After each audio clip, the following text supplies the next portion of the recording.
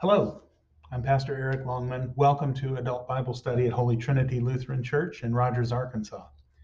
Each week we gather to talk through some passage of Scripture or some interesting topic that has come up in the life of the church, and we invite you to come along for the ride and to listen in. Just a bit of a setup. Holy Trinity is a member congregation of the Lutheran Church Missouri Synod, or LCMS. We believe in salvation by grace through faith in Jesus Christ, and we place Jesus and his suffering and death and resurrection for the sake of sinful people like you and me at the center of our teaching. If you want to learn more about the church, you can visit our website at www.holytrin.org. The website for the LCMS is www.lcms.org. You should know going in that I'm very much open to exploring rabbit holes in Bible study. My take on it is simple. Whatever passage of Scripture that we're looking at is just an entry point. It gets us into God's Word. It opens the door for the conversation to go wherever the Holy Spirit takes us. So don't be surprised for us to wander down some pathways that are only tangentially related to the topic at hand. But it makes for some interesting conversation, of course, and we are blessed with a group that's happy to share their experiences along the way. With that, let's jump into this week's episode. Good morning, everybody. Good morning. Welcome to Adult Bible Study at Holy Trinity Lutheran Church. Today is Mother's Day, May 14th. May 14th. So great to have everybody here. Just so everybody remembers, we are recording. We have a podcast that we put out of this class for those who aren't able to make it. So don't say anything you don't want on the internet forever. So before we begin, as usual, any questions about anything? Yes? I'm not sure if this should go on the internet or not. Anyone know how to break into a car? Lock their kids in the car. Oh, no. I don't know if they do it around here. I mean, when I was a police officer, we would do a lockjaw. We would do it.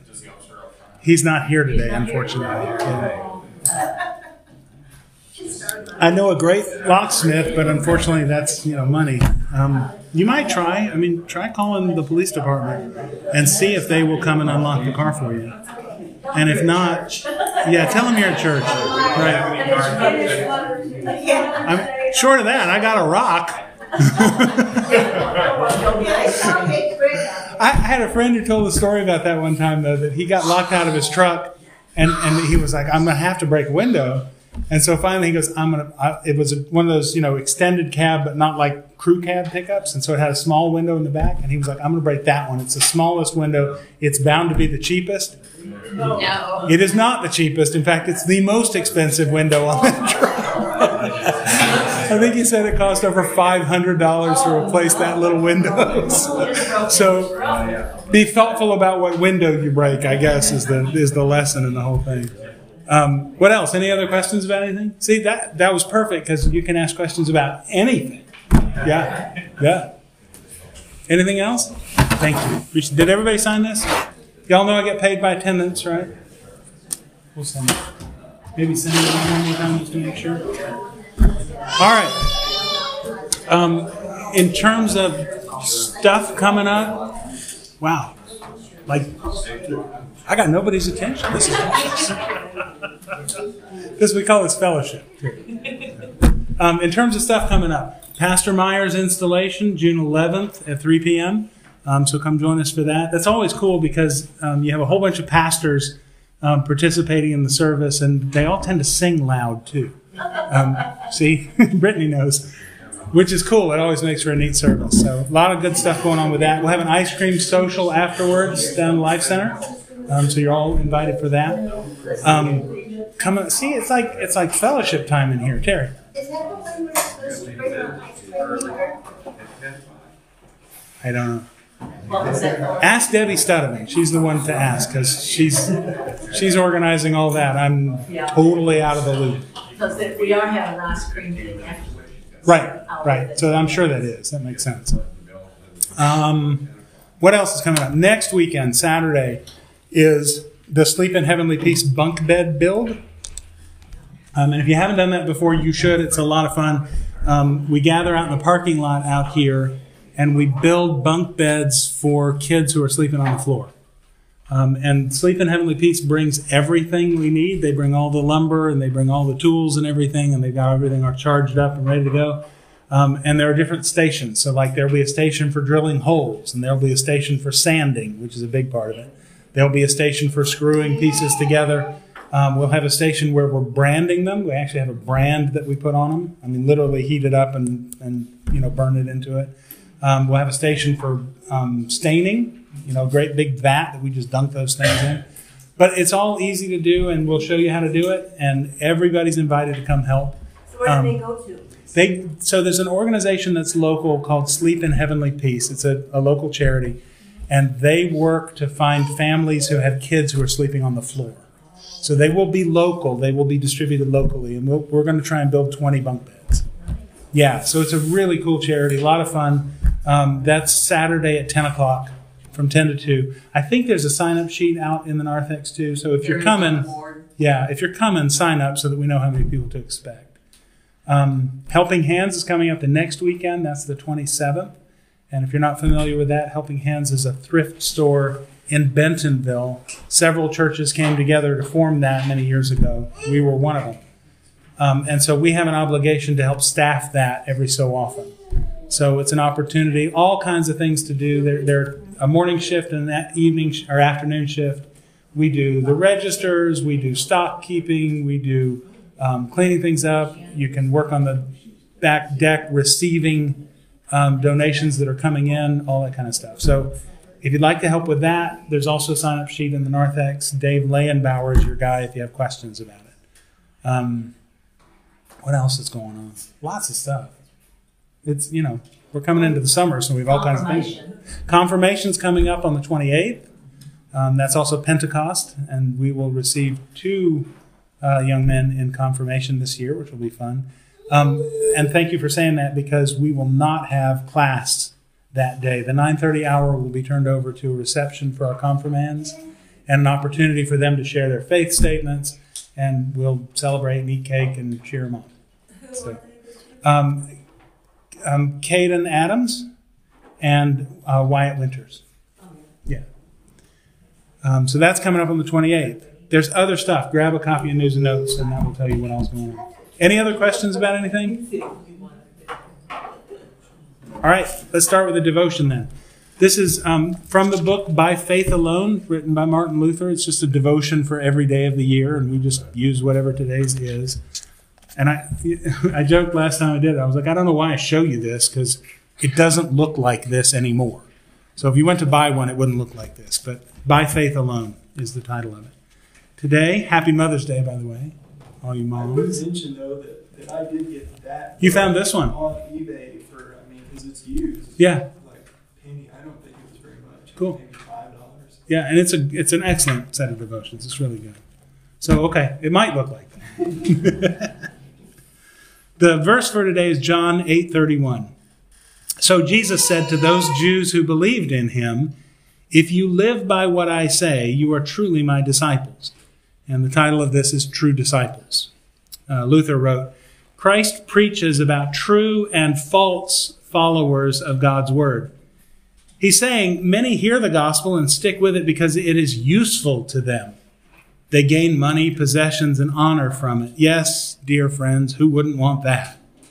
This is why I teach that if you live by what I say, you are truly my disciples. For I have 2 kinds of disciples. The first kind believes in me. They praise and listen to the gospel and say, this is the real truth. I consider these people excellent disciples. They continue to believe. Then there are others who hear the gospel, but when the battle heats up, they say, oh my, I don't know whether I should give up this or that thing for the sake of the gospel. There are only a few who hold tightly to the gospel when there's a cross to carry. Where can I find those who will stand firm? Therefore, I say, if you live by what I say, you are truly my disciples. People would gladly believe in Christ if it meant becoming rich and acquiring a kingdom. But if it involves suffering, then their faith is finished. So Christ knows many of them won't keep on following his teaching. Remaining true to his teaching is rare, especially when evil winds begin to blow. Many become Christians and hold on to the gospel in the beginning, and afterwards they fall away, just as the believers in this passage did. It's similar to the parable about the seed that fell on the rock. When the heat of the sun beat down on it, it wilted and it dried up. It's Luke chapter 8, verse 6. But those who stick with the gospel, those are true disciples of Christ. Let's pray. Lord God, Heavenly Father, make us to be true disciples. Give us the strength to continue to believe in you even when there is suffering involved. Draw us ever closer to you. Help us to rejoice in your teaching and to find comfort in your death and resurrection. Be with us today as we study your word and guide and lead our discussion that it might be pleasing to you. We ask all of it in Jesus' name. Amen. All right. Questions about last week. We started this session on the Augsburg Confession. We're kind of working our way through the Book of Concord, and this is the book I was telling you about. This is the reader's edition that you can get from Concordia Publishing House. I think it's about $45, something like that. But an excellent translation and approachable. One of the neat things about this is it includes introductions to each of the documents that kind of explain what was going on and why those documents were produced. Because remember, that all the documents that are in this book, and this is basically the doctrine of the Lutheran Church, all of them were produced for a reason. There was something going on historically that Luther and his followers needed to answer. And so each of those documents has a specific situation into which they were speaking. Now, we hold to them still today, so that gives you a sense of the timelessness of them. But it is interesting to understand why some of these things were written and why the things that are addressed were important at the time. And so the introductions kind of give you some of that. If you have paid attention to the e-blasts over the last several months, we went through the Augsburg Confession in the e-blasts, chunk at a time, and gave some of that explanatory material too. So you may have seen some of that already. But we started working through some of this last week, and of course, as is usually our way, our joke, by the way, here is whatever we're studying, whatever document we're in, whatever book of the Bible we're in, is really just a pretext. It gets us into the Word of God somehow or another, and then we kind of let the Holy Spirit grab a hold of us and take us wherever He's going to take us. So I'm good with rabbit holes, and we go down them a lot. So understand that the fact that we got through 8 questions last week is kind of amazing. Normally it's 2 or 3, right? All right, so we got through 8. We're looking at just kind of this introduction to the Augsburg Confession, what was going on, the fact that you had the electors were the ones who signed off on it, that this was a document that was presented to Emperor Charles V at an imperial diet, which is like a conference or a council in Augsburg. There are a few more copies of this there if you need it, and I don't need this one. You can send that one down there too.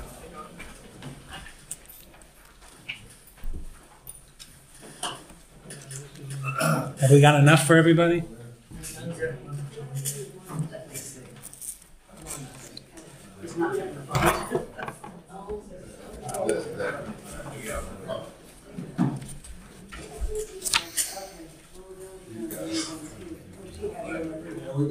Thank you. You have one in the car.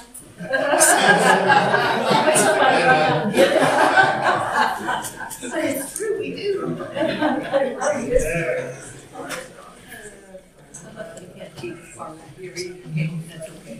Hang on. Keep me honest. All right, so we were working through the text of the introduction, basically. I'll go ahead and read that. It's good to have it fresh in our minds. Most invincible emperor, Caesar Augustus, most clement Lord, your imperial majesty has summoned a meeting of the empire here at Augsburg. This meeting is also to consider disagreements in our holy religion, the Christian faith, by hearing everyone's opinions and judgments in each other's presence. They are to be considered and evaluated among ourselves in mutual charity, mercy, and kindness. After the removal and correction of things that either side has understood differently, These matters may be settled and brought back to one simple truth and Christian concord, and then we may embrace and maintain the future of one pure and true religion under one Christ. At the very beginning of the meeting in Augsburg, your Imperial Majesty made a proposal to the electors, princes, and other estates of the empire. Among other things, you asked that the several estates of the empire, on the strength of the imperial edict, should submit their explanations, opinions, and judgments in German and Latin.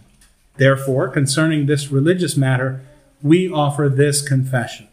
It is ours and our preachers. It shows from the Holy Scriptures and God's pure word what has been up to this time presented in our lands, dukedoms, dominions, and cities, and taught in our churches. There has always been harmonious action and agreement among the electors, princes, and other estates to hold a council in all the imperial meetings held during your Majesty's reign.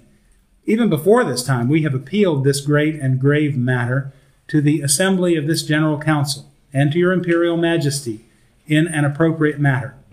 We still stand by this appeal, both to your Imperial Majesty and to a council. We have no intention to abandon our appeal with this or any other document. In regard to this appeal, we solemnly and publicly testify here. This, then, is nearly a complete summary of our teaching. We're kind of jumped to the very end of it. As can be seen, there's nothing that varies from the Scriptures or from the Church Universal or from the Church of Rome as known from its writers. Since this is the case, those who insist that our teachers are to be regarded as heretics are judging harshly. There is, however, disagreement on certain abuses that have crept into the church without rightful authority. But even here, if there are some differences, the bishops should bear with us patiently because of the confession we have just reviewed. Even the church's canon law is not so severe that it demands the same rights everywhere, nor, for that matter, have the rights of all churches ever been the same. So, we kind of talked about the situation, what was going on, the fact that there was kind of a delay in calling this meeting because there was some stuff going on in the empire that required Charles V's attention. So the religious brouhaha that was kind of brewing in Germany was secondary as he dealt with the biggest thing was the threat of the Turks that were coming in toward the lands of the empire and were threatening it. So there was a military issue that Charles V was having to deal with. But eventually this all got to be enough of a problem and kind of rose to a level that he called the Augsburg Diet to address some of these issues. And the Augsburg Confession then is the initial confession of faith that Luther and his compatriots put together to put in front of them to say, this is what we've been teaching. Tell us where we're wrong, basically is what they're saying. And we kind of looked at the first several questions about the tone of this, the fact that they were very conciliatory, that they were desirous to have a conversation, to talk about things because they wanted to get people into Scripture and take them to the sources to say this is why it should be the way it is. And they wanted to basically say, hey, listen, there's a couple things we're doing here. First, we're not teaching anything weird, okay? Everything we're teaching is consistent with what the church has always taught. And they lay it out. They're very clear about it. Then the second thing is, but there are some things going on in the church that are not a great idea. There's some things happening in the church that we got a problem with, and we need to talk about these things. And so they lay those out as well. So those are the two main things going on in the Augsburg Confession. So question 9 is what we've gotten to. What action did the Lutheran confessors request of Emperor Charles V in the event that the differences between the Lutherans and the Roman Catholics were not peaceably settled? What did they want him to do?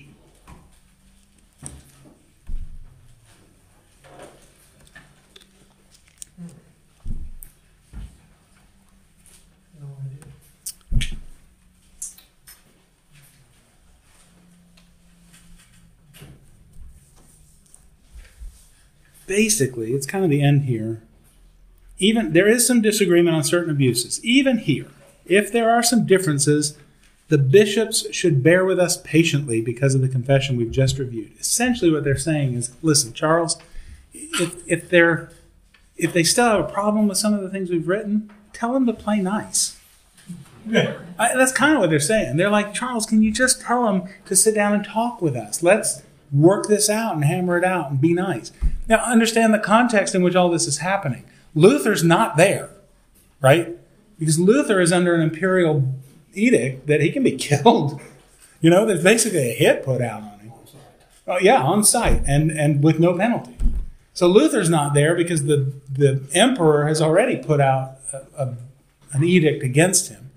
And the edict came because the Pope had issued a bull, which is a declaration from the Pope, kicking Luther out of the church. So essentially what they're saying is, listen, the Roman Catholic Church, I'll get to you in a second, Terry. The Roman Catholic Church has kind of come at this really aggressively. And what we're asking is that you tell them to play nice. Let's talk through this stuff rather than just kind of, coming out with guns blazing, which is what they've done so far. Terry? Did he get kicked out because of these documents? No. So that happened earlier, actually, and it was mostly a result of the 95 Theses. So if you remember the 95 Theses, Luther was just incensed at what was going on with indulgences primarily. They had the Roman Catholic Church had figured out that indulgences let me try that in English. Indulgences were a spectacular moneymaker. And they were using indulgences basically to finance the construction of St. Peter's Basilica in Rome. And what they had done was they had given certain clergy I say privilege, but I'm not sure that's the right word, to go out and sell these indulgences. And then the one who was doing it close to Luther was a guy named Johann Tetzel. And Tetzel was like he would be the best used car salesman in the world. Okay, he was a very fine salesman, and he had jingles and slogans and all the stuff. And he had a thing that said, when the coin in the coffer rings, the soul from purgatory springs. And people were like, "Woo, I want some of that." And so they were buying up all these indulgences, and Luther's looking at it, and he's going, well, "Hold up, wait a minute, you're selling forgiveness of sins? Like, what's up with that?" And it was based in large part on this idea that the church owned a treasury of merit. Okay? So all the good things that Mary did, for example. I mean, Mary did a lot of good stuff, right? Probably more than she needed to be admitted into heaven. So she had some extra stuff on her balance sheet. Well, her extra stuff went into the treasury of merits, right? St. Paul, he was great, right? That guy, he probably did a whole lot more than he had to. So all of his extra merits went into the treasury of merits. And so the church had this treasury of good stuff. And they were selling it. And Luther was like, you don't sell that stuff. You give that stuff away. That's what the church is all about. And so he basically said, hey, listen, I think we ought to talk about this. And he's functioning in a university environment. I mean, that was primarily where Luther was working at the time. This is 1517. And so he said, I think we ought to talk about this. And he put together 95 theses or propositions to be talked about. And he wrote these guys up. And as legend has it, who knows if it really happened this way, but as legend has it, he posted it on the door of the castle church in Wittenberg as, kind of the bulletin board that said, hey, we're going to have a meeting and talk about this stuff. Here's the agenda. Word got around because the printing press was around and it was a university town and university kids, you know how they are. And so somebody got a hold of those suckers and copied them, and they were sending copies to their parents and all this kind of stuff. And word got around, and it got back to the Pope. And the Pope was like, not having it. He was like, you, as my father-in-law would say, you dasn't speak out against the Roman Catholic Church, which is kind of what he was doing. And so it sort of blew up. And there was a back and forth between Luther and the Pope, because Luther had gone to Rome, and he was like, this is nuts. What's going on here? I thought this was going to be like the holiest place in the world, and it's a cesspool. And so there was this whole back and forth between Luther and the Pope, and finally the Pope just threw up his hands and he kicked Luther out of the church. He was like, I'm not having it. Kicked him out. That didn't stop the people who were like, no, we think Luther's right. And so you have some electors, and Luther's elector, a guy named John Frederick, was very protective of him. He was like, no, I think he's right, and we kind of want to follow what he's up to here. And so you had some electors who basically had control over their part of Germany that could say, we're going to follow Luther's teaching, we're going to follow the Roman Catholic Church. It was creating a schism in the church, which Luther never wanted. Luther was like, dudes, let's fix the problem in the church and, make it right. But it had created the schism, and of course the Pope's bull, which Luther in grand fashion burned publicly. He was like, kick me out of the church. And he had a big bonfire party and burned the bull. But so that had happened, and then Charles V kind of came along, and he issued this imperial edict against Luther. And so that all is kind of backstory to this, to the Augsburg Confession. The Augsburg Confession now comes as you've got all this upheaval going on in the empire, and there's a moment of breathing space where they're not having to worry about the Turks quite so much, that Charles V calls a diet or a council, and he says, let's hash this stuff out. We got to put an end to this stuff. We can't keep going on like this.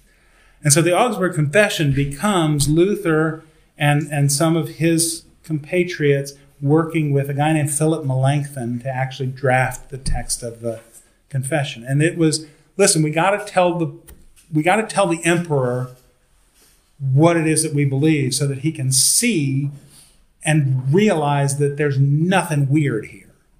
Because, people say things. They make up all kinds of wonky stuff. And that's what was going on. The reputation that was getting around was these Lutheran guys, I don't know, what's up with them? Probably they're using snakes in worship or something. I don't know. And so what they wanted to do was to kind of put the record straight. Say, listen, this is what we've been teaching. And any Roman Catholic would look at it and go, well yeah. So that was the whole premise, was to say, this is what we're teaching, and here are the few things that we have problems with. That's basically what was going on. And their hope then was that Emperor Charles V would say, all right, guys, come on. You're like, there's hardly any air or light between you guys. Figure this out. Sort it out. So, Luther wasn't there, but the Augsburg Confession was presented by a lay person. I don't remember his name. We talked about it last time, I think. But I don't remember. It doesn't matter. Charles Beyer, I think, was his name. Anyway, he reads this thing out loud, okay, at the diet. So after the confession was read aloud and it was presented to the emperor, a second document was prepared to answer the criticisms that were leveled against the Reformers' theology.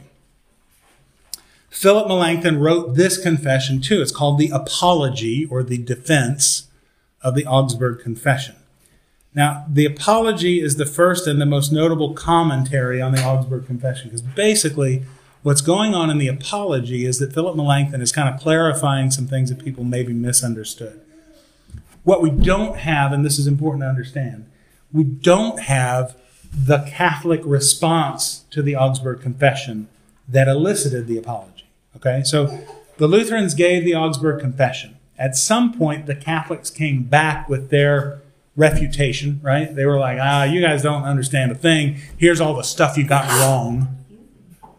And then Melanchthon was like, no, you didn't understand what we were saying. Here's what we meant. And that's the Apology.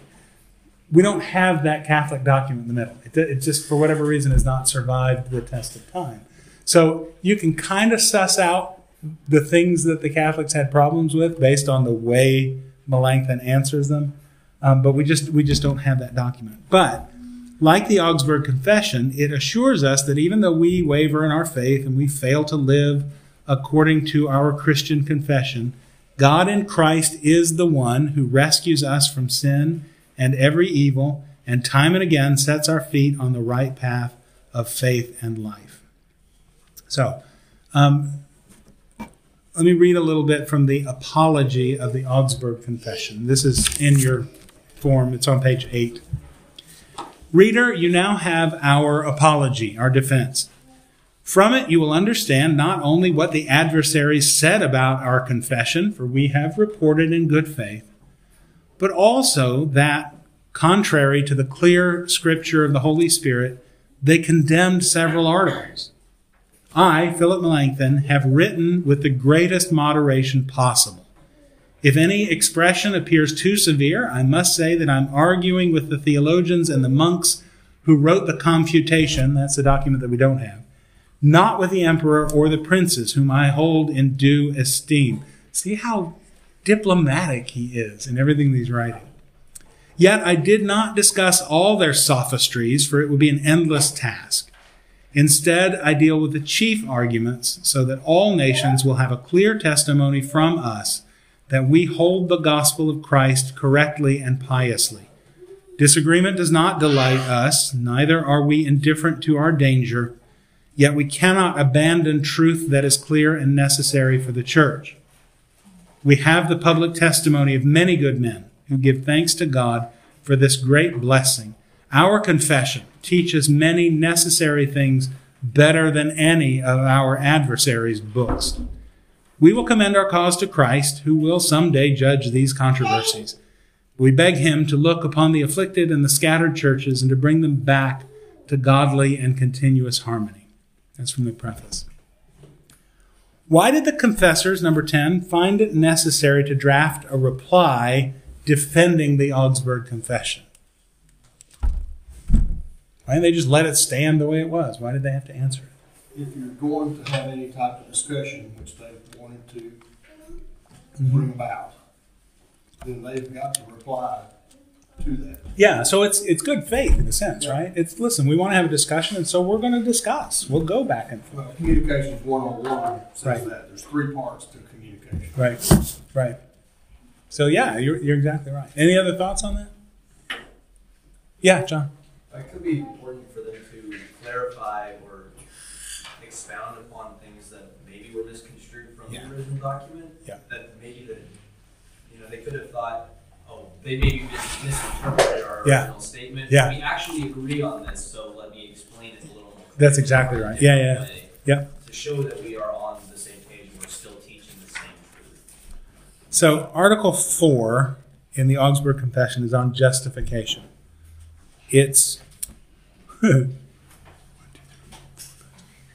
9 lines long in this. See, it's just this little bit. That's the whole article on justification in the Augsburg Confession. In the Apology, in the Apology, Article 4, let's see here if I can find it. Okay, here we go. Article 4 starts on page 82 in this book, right? And it goes on and on and on and on and on and on and on and on and on and on until there. So it ends. It's 20 pages. So it's one of those things where, just like you said, John, they were like, listen, justification is not that hard.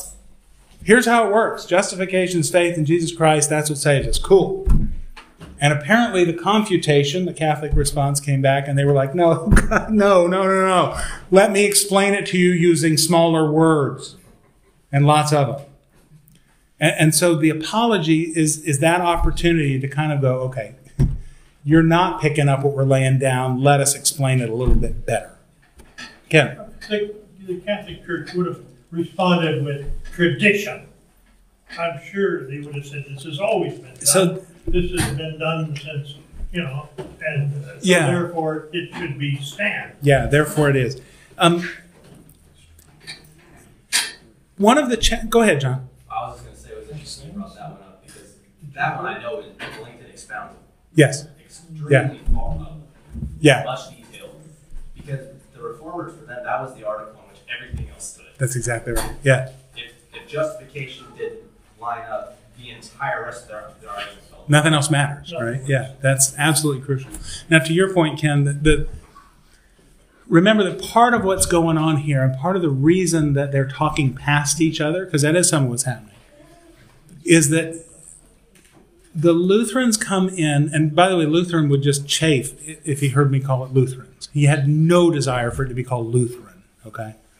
But with the Lutherans come in with a particular perspective on where authority rests. And it's a little bit different than the Catholic perspective. So for the Roman Catholic Church, when they come in, Scripture is very high. Like, Scripture's right up there. And we would agree with that. But they put tradition at the same level. Okay?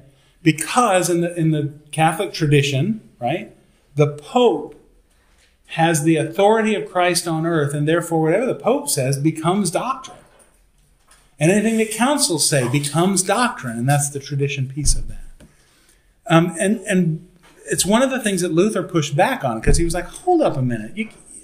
You can't say you have two different sources of authority, particularly not when those sources of authority don't necessarily agree with each other. Like, that's a problem.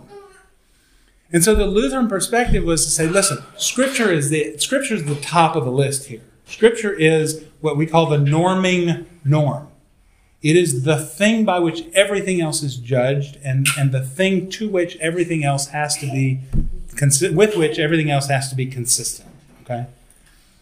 And so the Lutheran perspective brings that and says, listen, the top of the list here is Scripture. Everything else is subject to Scripture. It has to be consistent with it.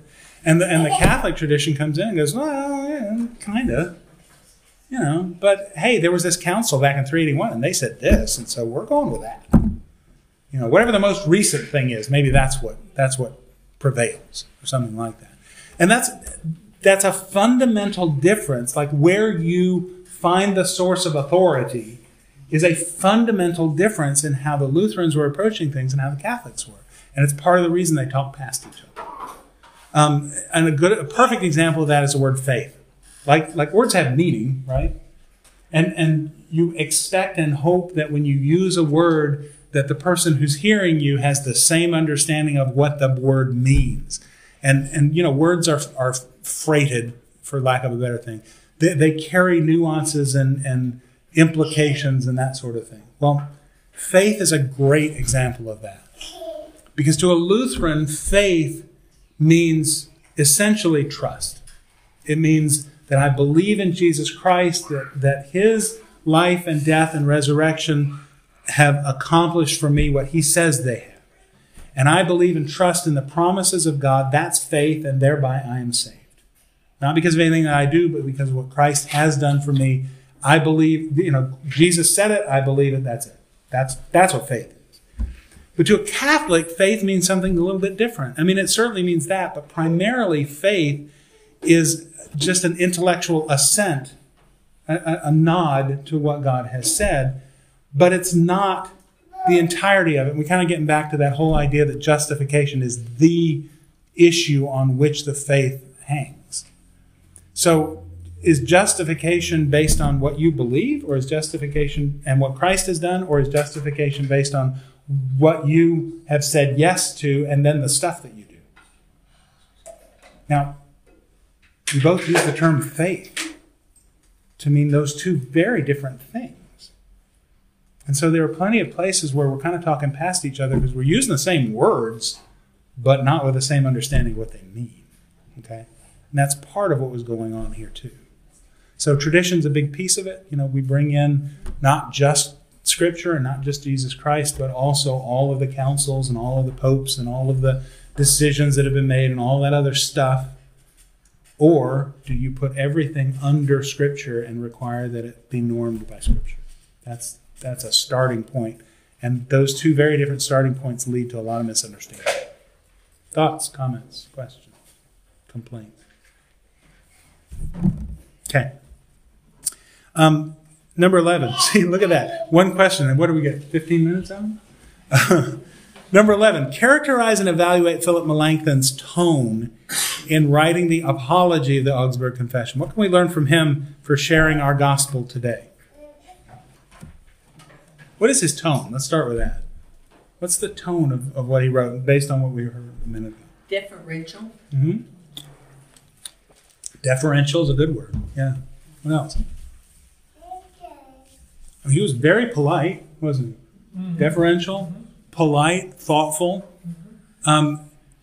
As you read through the apology in particular, one of the things that you see is that he's very careful to present the Catholic perspective accurately. And that's sort of fundamental to debate. If any of you were in debate club when you were in high school or anything like that, one of the most important things is that you accurately understand and state your opponent's position. So that in such a way so that if your opponent heard you say what they're arguing, they would go, yep, that's what I'm arguing. Right? And so Philip Melanchthon is very careful to do that. And it shows a great deal of respect to say, I hear the argument that you're making. I understand what you're saying. Now, let me explain to you why I think it's wrong. So that's kind of the tone that's going on in this whole thing. Now, it's probably a good thing, just as an aside, that Philip Melanchthon was the one who wrote this and not Luther. Because Luther was colorful in his language sometimes. In fact, if you look online, there is an insult generator that uses language from Luther's writings, because he wrote some really spectacular insults. So he tended to get a little bit snippy in his writing, because he didn't suffer fools gladly, I guess is a good way to put it. I mean, he basically knew what he believed, and doggone it, he was going to stick to it. And he could tell you why he believed it too, right? He could point to where in Scripture it said that, what the basis was for his belief. Philip Melanchthon was much more of a statesman, and he handled that really well. Paul on your sermon today. Yeah. Again, he came in understanding kind of where they were and then dismantled it. Yeah, that's a good point. All right. Other thoughts on that? So what can we learn? And it's interesting because 1 Peter 3:15 and 16 is included in our readings today. So what can we learn from Philip Melanchthon for our sharing of the gospel today? Is there a lesson to be taken away from that? Be considerate. Yeah, be considerate. The verse here says, always be prepared to give an explanation for the hope that is in you, but do it with gentleness and respect. We should share the gospel, but we do it in a way that's kind. When I was in college, I went to the University of Georgia, and there was a guy and his wife, what was his name? I think it was Brother Joseph and his wife, Sister Cindy. And they would stand outside of the bookstore on campus at the University of Georgia and basically shout people down about their faith. And then they were basically telling everybody that they were heathens and they shouldn't be drinking and they shouldn't be sleeping around and you're going to go to hell and all this kind of stuff. And you think back on it and you're like, do you suppose they won anybody over like that? There was a sideshow, basically. Now, the funny thing is, I'm on a Facebook group of, old Athens, Georgia, and they still come up. I mean, people still talk about them. But not in the sense that, like, I came to know Jesus because they yelled at me. It just doesn't happen like that. So, I think, be kind, be thoughtful, take the time, understand people, and then share with them what you know about Jesus. Because, how does Jesus come to you? He doesn't come to us, with a finger wagging, threatening. He comes to us with an offer of salvation. He comes to us saying, hey, listen, I've taken your sins on myself. I've covered it all. I got this. Now, listen, here's what I need you to do. Love people. Be nice. Yeah. I like the way that on the original confession and then on the movement, everything is, you're wonderful king, you're wonderful, all-knowing, and just butter you up real good. Well, and a lot of it is, listen, Charles, we don't have a problem with you. We're all good with the empire. We're all good with you as the imperial majesty and all that. That's fine. We do have some problems with these guys, though. And so, they're kind of, they know what side their bread is buttered on, right? That's, when you read that opening on both of them, it's the same thing. Hello, you're nice. Yeah. We like you. Somebody got a phone going off or something? Did you get a phone? So, and understand, and this is interesting, who had a hand in appointing the emperor? Pope, the Pope. The Pope did. Yeah. It was the Pope who anointed the emperor. It was the Pope who put him in his place. So it's kind of interesting to butter up the emperor, knowing that you're going after the people who kind of put him in power. There's no little bit of politics going on here, too. It's hard to debate, though. It's hard to debate current situations and find something to agree with people on in regards to abortion and homosexuality. Yeah. But you should find something that is agreeable. Yeah. And I don't know. Find a point of agreement or at least find a place of understanding. Some relationship that they can say, Yeah. And too often, I mean, you're right. I mean, we live in an age where, political discourse is nasty and ugly and divisive, and it's all of those things. And, in the end, what social media has done to us, and I put all of this at the feet of Facebook and Twitter and Instagram and Snapchat and all that other junk. What it has done is dehumanized other people so that we can't sit down and talk to somebody else as another person. We sit down and we talk to them as their positions on things or something like that. And it kills discourse. Go ahead. Well, quite often, opinions become facts. Yeah. They really are not. Yeah. Well, and not just that, opinions become judgments. So we judge other people rather than taking time to understand them. Terry? If you speak out, such as homosexuality, Yeah. you're labeled homophobic. Right. And, we have family members that are homosexual. Uh-huh. We speak to them Good. about the sins of homosexuality, Sure. but in a loving way, and we still have a respectful relationship. Yeah. Out in the world, you can't have that. Yeah. You're right. And the world has chosen the sins that it wants to, elevate, make worse or something like that. And that's one of them. But yeah, Robert. A lot of times, some people with good-minded people, gentle people, kind people, they listen to gossip and they think it's true, like she said. Yeah. And they believe it Yeah. without verifying. Mm-hmm. And they condemn others. And social media has become a megaphone for that. That's true. So true. I have an Android phone, right? And one of the things that Android gives you is a news feed. I'm sure Apple does it too. iPhone does too. But you scroll through that news feed, and it's so disheartening because so many of the things that show up in my news feed now are about somebody complaining about somebody else, or one of them recently that I read, and this is just the example that popped into my head, was somebody fussing about a Mercedes dealership because they have a new Mercedes EQE, which, if you're familiar with it, is a Mercedes electric car, an EV. And they had taken it in for a scheduled service, and when they picked it up, the dealership, can you believe it, gave them a receipt that said they did an oil change. And they were furious about it because EVs don't have oil to be changed, and clearly this is just awful.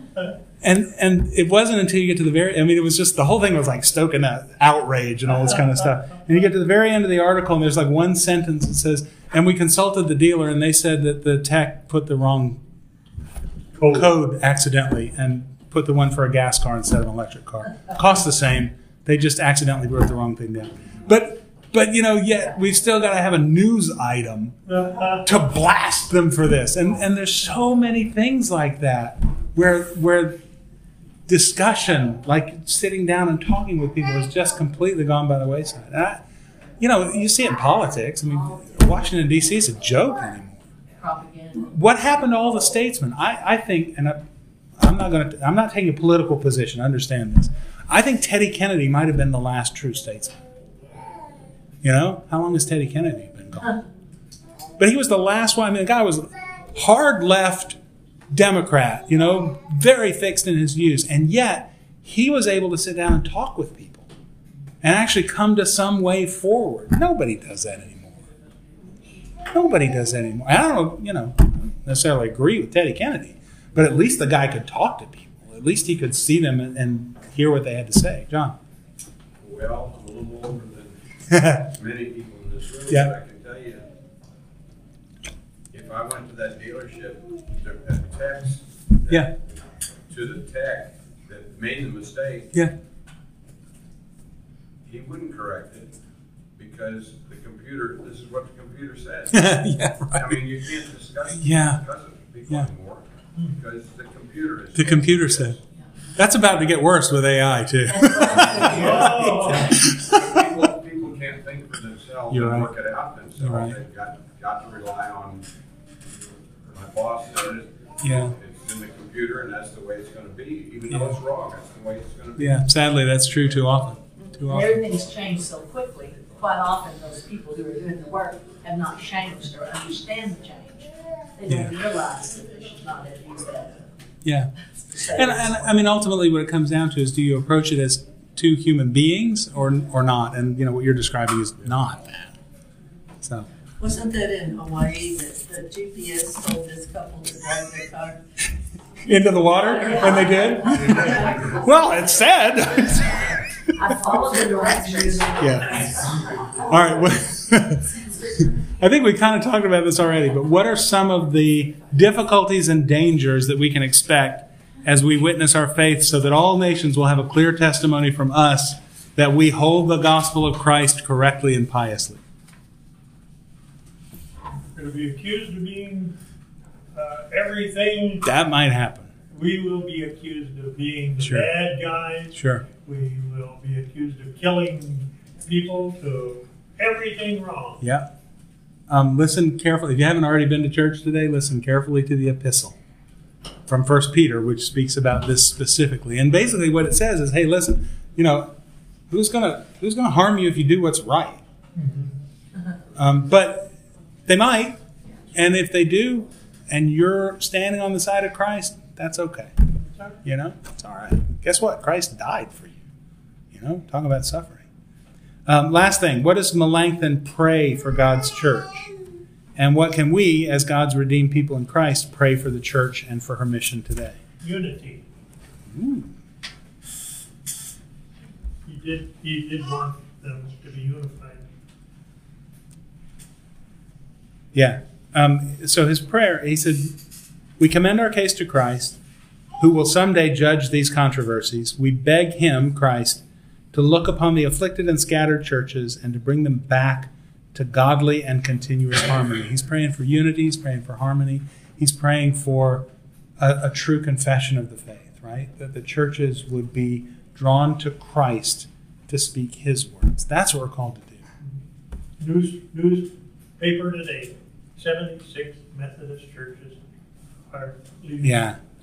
You know. And it's the chaos of those who want to do what Melanchthon talks about and those who don't, right? That they want to speak faithfully what the testimony of Christ We have is. to watch ourselves because there may come a time when we have to leave. Well, and you know, some of you remember this happened in 1974. There was an occasion when we had an opportunity to either drift away from Scripture and from the clear proclamation of the faith, or stay fast to it, and we held fast to it. And if you're not familiar with what I'm talking about, it was an event called Seminex. What happened was you had some professors at Concordia Seminary in St. Louis who were kind of on the latest academic bandwagon with something called historical criticism, which essentially undermined the authority of Scripture.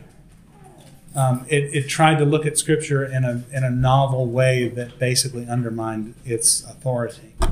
And enough people in the church rose up and said, hold on, that's not going to fly. But it led to a split. You had a walkout at Concordia Seminary of quite a few of the students there. There was I think a lot of the faculty was either sacked or left. It created a whole new Seminex, was seminary in exile, that was just sort of stuck in between church bodies. And it was kind of a mess, but we did stand firm on the teaching that Scripture is the inspired Word of God. No, it was really focused on Concordia Seminary in St. Louis. Fort Wayne was less affected by it. In fact, I don't think they had any professors who were going down that road. When did that happen? It was 1974. Yeah. And what 1973. happened to the rest of them that left that tried to form their own thing? Well, most of them landed ultimately in the ELCA. And I wonder kind of how they think about it today. Because that was sort of the beginning of a slope that led to the dumpster fire that the ELCA is. Ooh, that's on the internet forever. I mean, it's just, theologically, it's just a mess. And they've sort of embraced every wild theory of theology, and it's led to just this hot mess of uncertainty about anything. And a lot of them landed there, but I suspect that I think more than a few came back too.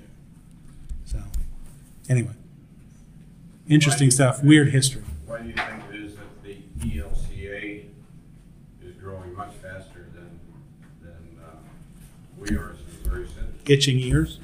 They're telling people what their itching ears want to hear, Well, which is the way Timothy would put it, right? So rather than standing firm on what Scripture actually says, they're telling people what they want to hear. And people love that. The branch of the Methodist Church has done, and homosexuality is all right, and women preaching, and all of the other things. Sure. So I'll tell you where I think the ELCA went awry. They made a subtle change in their stance, and where we say that Scripture is the inspired Word of God, the ELCA changed it and said that Scripture contains the inspired Word of God. And it's a really subtle change. But the difference then is, if Scripture is the inspired Word of God, I've got to deal with it, right? I mean, I might not like it. There may be some things in there where God's doing stuff that I'm like, ew, I don't think I would have done it that way. But, you just got to kind of live with it. If it just contains the inspired Word of God, then I get to, cut out the stuff that I don't like, and I get to sort of pick and choose what I think is actually the Word of God. And it leads you down some roads where essentially you're constructing your own God, as opposed to letting God be God, which is sometimes hard. But, they allowed that to happen, and I think it has led them down a path that's not good. So that's what you think is the reason why the other churches that do believe that homosexuality and all that's okay? Do you think they just believe that it contains? I don't know how they can. Well, I think they want to be kind and nice. Yeah. Which, there's nothing wrong with that, right? We were just talking about it. We should be kind and nice, but we also need to stand firm on the things that Scripture is clear about. And I think one of the biggest problems, here, let's get into something really thorny in the next 30 seconds, but I think one of the biggest problems is that in society, what we've done is we have turned the sin into the person, or turn the person into their sin. You know what I mean? So that we judge somebody based on what their sin is rather than seeing them as a person who sins just like all of us do, right? So, and it's an identity problem, and it's actually an identity problem that has been fostered by some of these sort of fringy kind of groups, right? So your identity, let me just be really clear about this. Your identity is in Christ. That's where you find your identity. Whatever your sin might be, and we all, everybody's got their own pet sin and all that kind of stuff. Your identity is to be found in Christ. But you have a group of people who have sought their identity in other things. It's idolatry, ultimately. That my identity is in what gender I identify as. There's the word identity right there. My identity is in my sexual orientation. My identity is in whatever it is. They've sought to find their identity internally rather than finding it in Christ. And it creates all sorts of confusion. And it leads you down, I think, ultimately a not very helpful path. But we should be kind. Because homosexuality, okay. Alcoholism, okay. Divorce, all these sins, we've all got our own sins. They're still beloved children of God. And I'll remind you of this, and this is something that I think it was Dale Meyer, the president of Concordia Seminary, preached a really powerful sermon with the tagline, remember, you have never looked into the eyes of another person for whom Jesus Christ did not die. Every single person you have ever met is a person for whom Jesus Christ died. And that orients the way you interact with other people, and I think it would be good for a lot more people to hear and understand that. You know. So, we got like 4 questions done. That was good. Let's close with prayer. We thank you, Lord God, for the blessings that you give to us. We thank you for the clear statement of faith given in the Augsburg Confession and in the Apology. We thank you that we stand and we are members of a church that is bold enough to preach your gospel in its purity and to lead people to this font of wisdom and grace and mercy that ultimately leads to our salvation. Help us to be true to that, to continue to preach your word purely, so that others might come to know your Son, Jesus Christ, and come to know the salvation that is in him. Guide and lead us in everything that we do, that we might interact with people with kindness and gentleness and respect as we share the truth of your gospel. We ask it all in Jesus' name. Amen. Thanks, everybody. Have a great week. Well, thank you for joining us for today's Bible study. I pray you learned a bit, that you met Jesus, and that your faith was built up through the discussion that you just heard. If you want to learn more about Holy Trinity, you can visit our website. It's www.holytrin.org, HOLYTRIN.org. The website for the Lutheran Church Missouri Synod, the LCMS, is www.lcms.org. Thanks. God bless you. Have a great day.